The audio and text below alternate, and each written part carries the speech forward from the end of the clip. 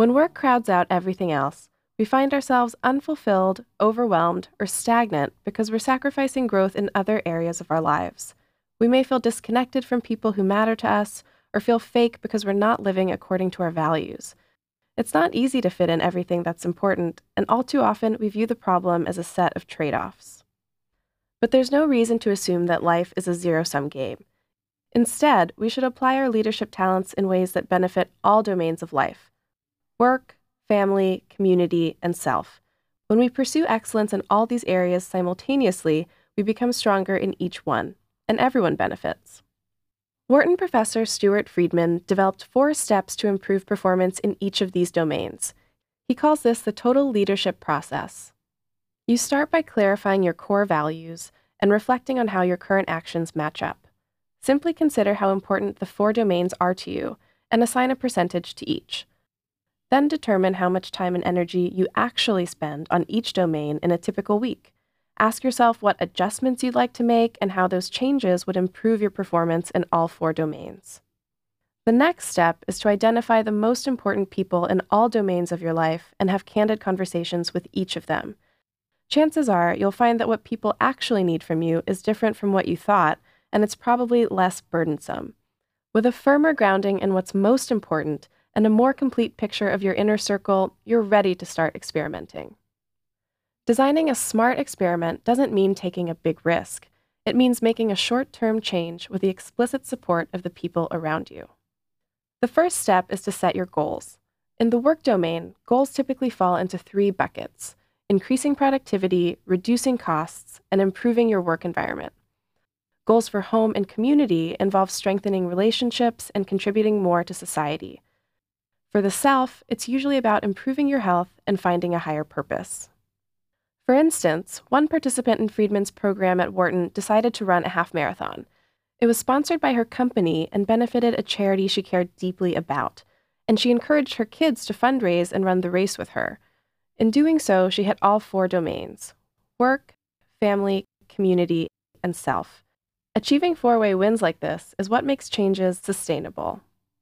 Next, come up with a slate of possible experiments that would help you achieve your goals.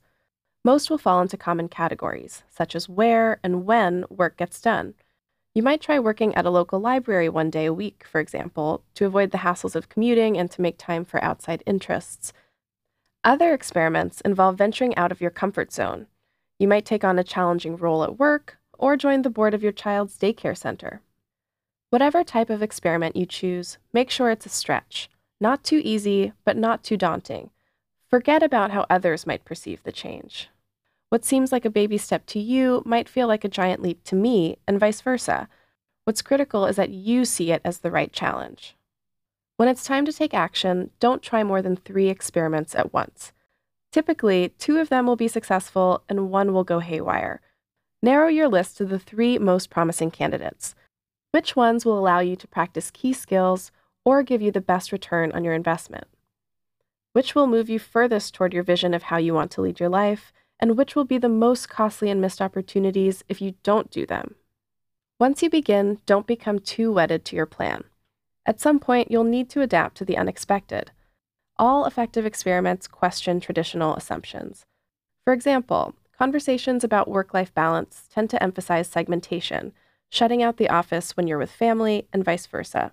But sometimes it's better to blur the boundaries between domains even more. You might join a book group or health club with some coworkers, or use the same calendar for work and home activities. The only way to fail with an experiment is not to learn from it, so make sure to track your progress. You can use all kinds of metrics, such as cost savings from reduced travel or hours spent volunteering. Metrics can be qualitative or quantitative. They can be self-reported or reported by others. It helps to consider what time frame will allow you to accurately document what you did. For example, if you were to go on a fitness regimen, food intake would be an important metric. It's a lot easier to keep track of what you eat if you record it daily. So how does the process really work? Let's look in depth at an experiment conducted by one of the Wharton participants. We'll call him Akshay.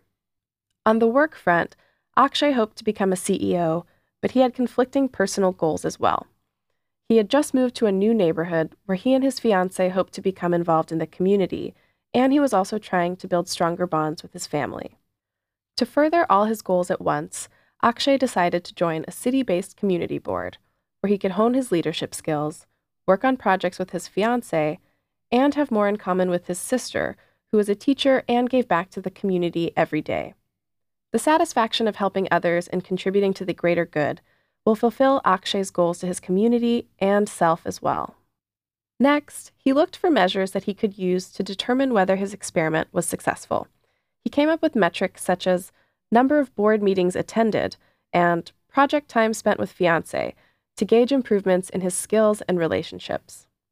When Akshay was ready to take action, he set up meetings with people from all areas of his life to align his interests with theirs. He researched board opportunities and developed some foundational skills in nonprofit management. Then he dove in. 3 years later, he reported that he was on a community board and enjoyed richer relationships with the people he loved. He was also on the formal succession track for CEO. Experiments shouldn't be massive, all-encompassing shifts in the way you live. Overly ambitious changes are generally doomed to fail. The best experiments let you try something new while minimizing the risks. You start to see results, and others take note, which motivates you to keep going and build support from your stakeholders. And over time, these small steps add up to big change. In one study, more than 300 business people assessed themselves before and after going through this program. Their satisfaction increased by an average of 20% at work, 28% at home, and 31% in their community lives. But they saw the biggest difference in the self domain, where satisfaction increased by 39%.